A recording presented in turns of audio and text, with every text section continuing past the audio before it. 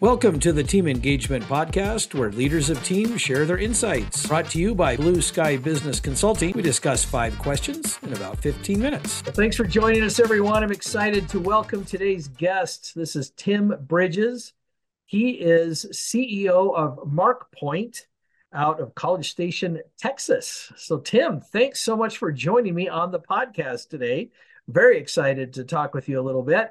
Tell us a little bit about the audience, at least a little bit about MarkPoint and what you folks are working on.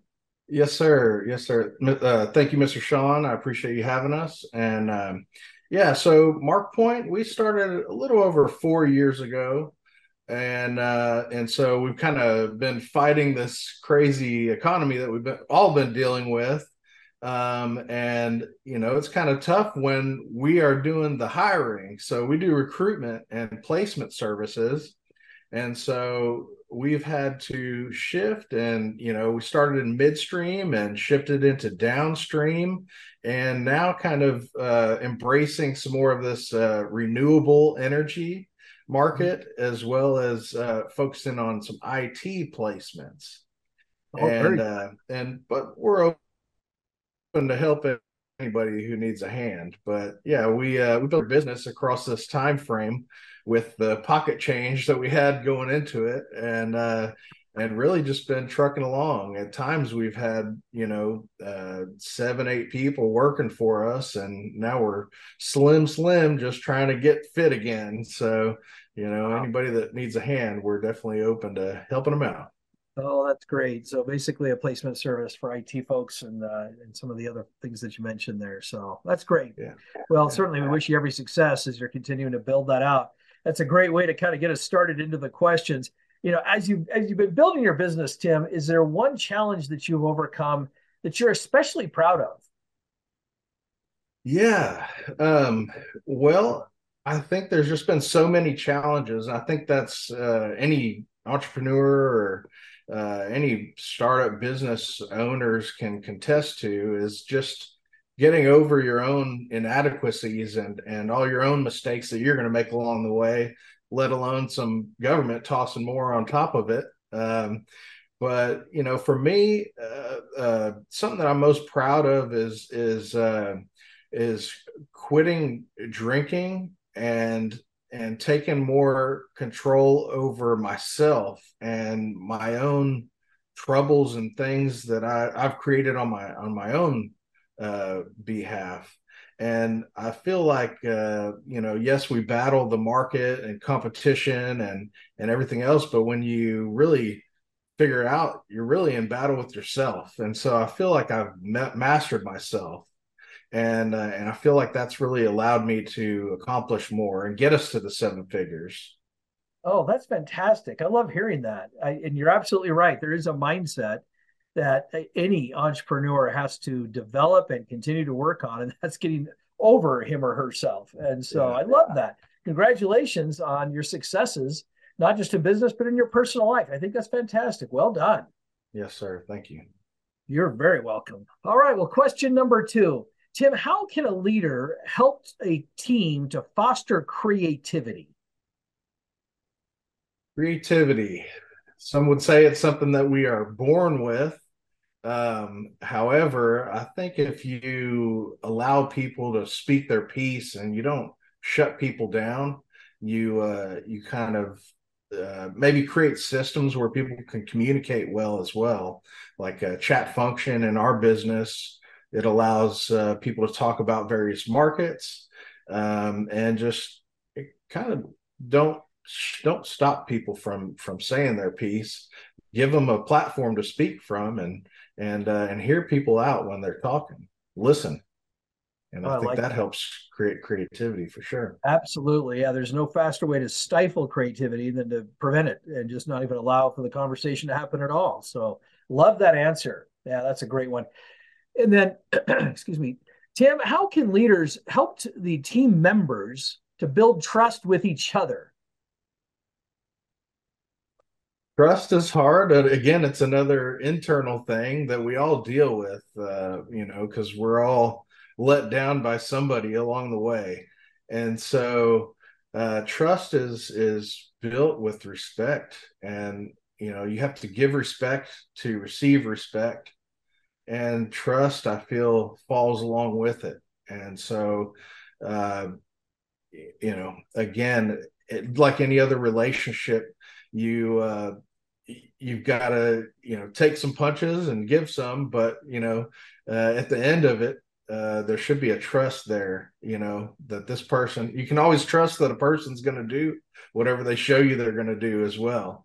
So if somebody's showing you this, then you can trust that they're going to do that.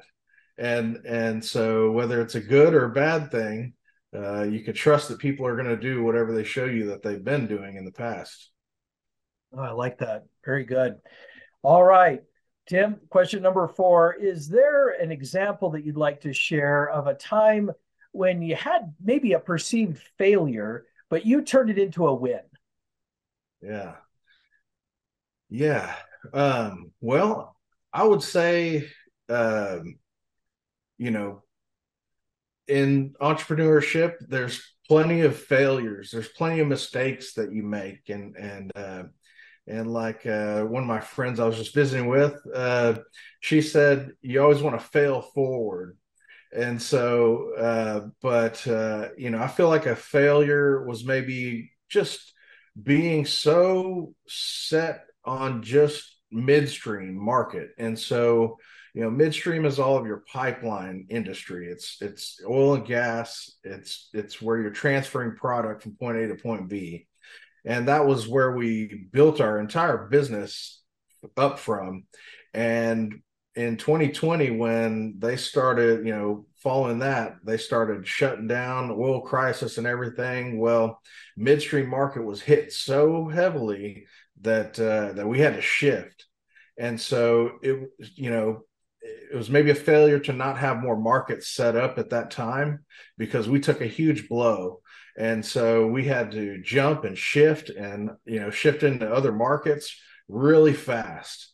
And so, what didn't kill us made us stronger. And I feel like, if we're given an opportunity, then we always make the best of it. And, the difficult technical roles that we have to recruit for, I think that those skills that you have to recruit for that difficulty, when you go to other markets, it just makes those other markets easier to recruit for. And so, I think we made a win out of something that could have just completely destroyed us. Yeah. Oh, absolutely. And I really like your example, because something that you said, and it was so subtle, I'm not sure that even you got it, but you said, maybe it was a perceived failure that we didn't have the right, I think you said marketing or something like that in place. But that's the success right there. That's the win, is that you now realize, looking back, you know what, maybe we needed to have this in place. And that right there made it a win. But then you also learned all these other things along the way that helped you to kind of say, hey, next time, this is how we're going to prevent the next time from happening. So I love that planning you take ahead. That approach. What's that? Yeah, planning ahead, planning, yeah. planning for plan B, C, and D, And that's the trick. And so sometimes we can't always predict everything. Right. But the more you do, and the more and any of us do, and the more that we're seeing in business or in life, you know what, this is causing this, and this leads to this. This is how I can prevent, or if nothing else, get even an earlier warning system in place, whatever it may be. But yeah, there's a lot to learn from those failures. So I love that you tackled it and you overcame it. Well done. All right, question number 5, last question. Tell us a little bit about your first job.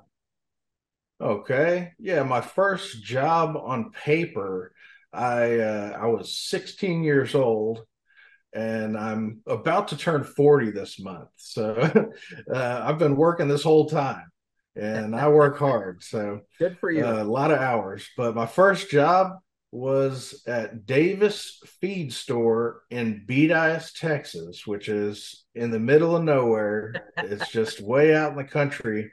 And it was a feed store. So I was, sweeping the floors for $5.15 an hour, and happy to do so.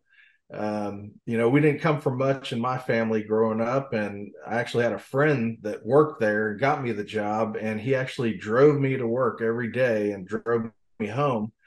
So I saw it as a huge blessing, and so I wanted to make it up to him and do the best job I could. So, whether it was throwing more sacks of feed than he did or sweeping more floors than he did, I wanted to give him that extra, hey, you've been here, you got the tenure, let me earn my keep here. And we probably rocked that joint. I don't know that there was two hands they had that was ever better since that moment in time.